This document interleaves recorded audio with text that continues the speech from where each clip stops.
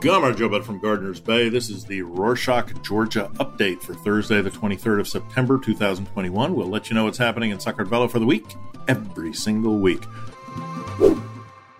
We'll start today's update with next week's municipal elections. On the 2nd of October, voters will elect 64 mayors and over 2,000 Sacrabulo members. Tightest election is expected in Tbilisi, where Otsneba party's Kachi Kaladze, the head of the Natsevi party, Nika Melia, former Prime Minister Georgi Gacharia, face off at the polls. On Friday, the 17th of September, OSCE Election Observer Mission published an interim report, according to which the pre-election environment is marked by deep polarization between Otsneba on the one hand and all other opposition parties on the other.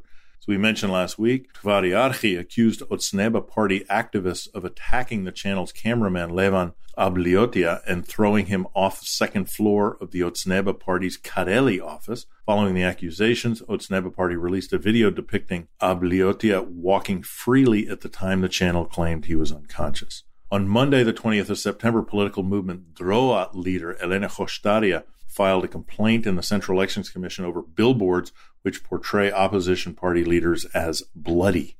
On the 20th, the National Center for Disease Control of Georgia has called on advertising company Alma to restore COVID-19 vaccination banners which were replaced by anti-opposition political billboards. The company Alma stated that they have provided the NCDC with the space for the vaccination campaign free of charge. Since April of this year, the company allocated 50 advertising constructions, including advertising monitors and billboards.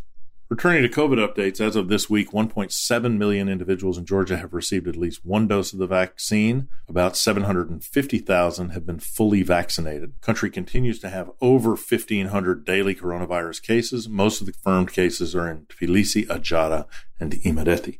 USAID allocated an additional $5 million to assist Georgia in COVID-19 response activities. In partnership with communications agency Zinc Network, they'll develop a series of campaigns aimed at informing the public about the benefits of getting vaccinated. You might remember from last week the leaked files of the State Security Service. During this week, Georgian media outlets reported that the alleged files included details on conversations between EU Ambassador to Georgia Karl Hartzell and U.S. diplomats and employees of other diplomatic missions in the country. On Wednesday, the 22nd, Karl Hartzell told reporters that Georgia's envoy to Brussels, Vakhtang Kharablishvili, was called to EU headquarters over the alleged spying on the EU diplomatic mission. According to him, allegations are questionable, and it would not be natural for a partner like Georgia to be engaged in the activities against its partners. Of course. The Georgian Foreign Ministry responded to Hartzell's statement, saying that Georgia is fully committed to the principles of the Vienna Convention. According to the Institute of Development of Freedom of Information, IDFI, thousands of files containing the personal data of clerics and politicians were obtained between 2014 and 21, and they are highly unlikely to be counterfeited. On Wednesday, the 22nd of September, Enka, Turkish contractor company who had intended to construct the Namakhvani hydropower plant on the Rioni River in western Georgia, notified the Georgian government that it is terminating the project, worth $800 million. Enka stated the violation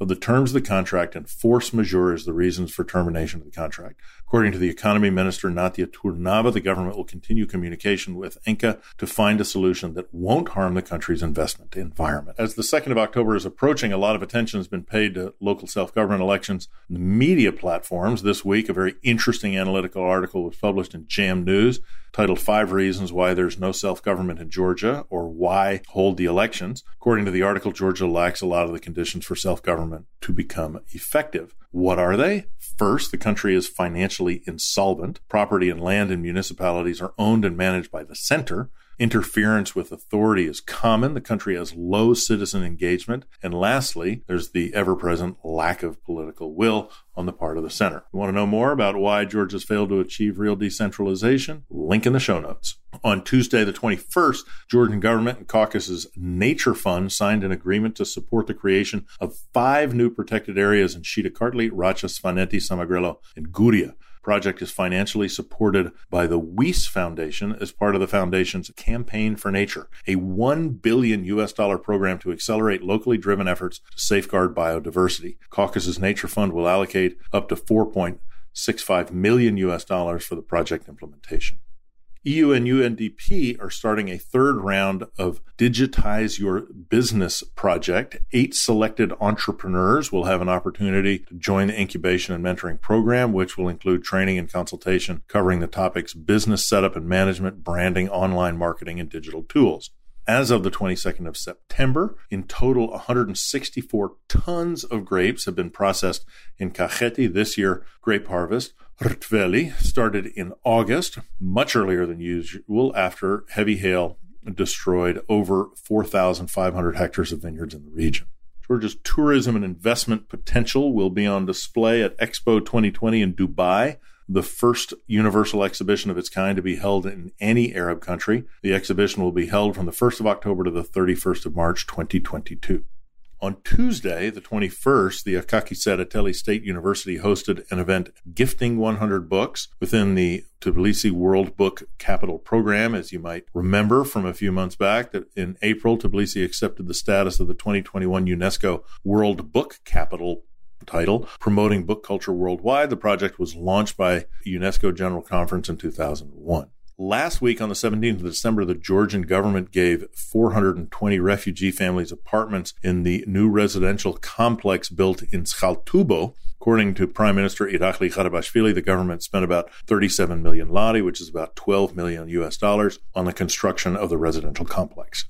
On the same day, heavy rain hit Kobuleti and nearby villages, flooding agricultural lands, buildings, and several markets.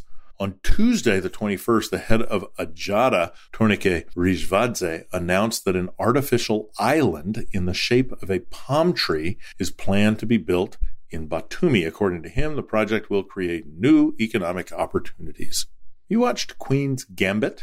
Georgian chess player Nona Gaprindashvili, who is a 5-time world champion and the first woman to be awarded International Chess Federation title of Grand Master, 1978, has filed a lawsuit against Netflix over the hit series Queen's Gambit. The series is based on a 1983 novel about the rise of a fictional chess player, Beth Harmon. In the final episode of the show, she is told that by name, Nona Gaprindashvili never played against any men, which is not true. According to Gaprindashvili, by 1968, she'd already competed with over 50 male chess players. Quote, in the series, Gaprindashvili is also described as Russian, despite knowing that she was Georgian, end quote, the lawsuit says. Gaprindashvili is demanding $5 million in compensation and the removal of the disputed episodes. Good. That's it for this week. If you like the show, make sure to subscribe, share it with your friends, let us know your thoughts and ideas. Give us a review, send us an email with recommendations or anything else at podcast@rorschach.com. Nachvandis.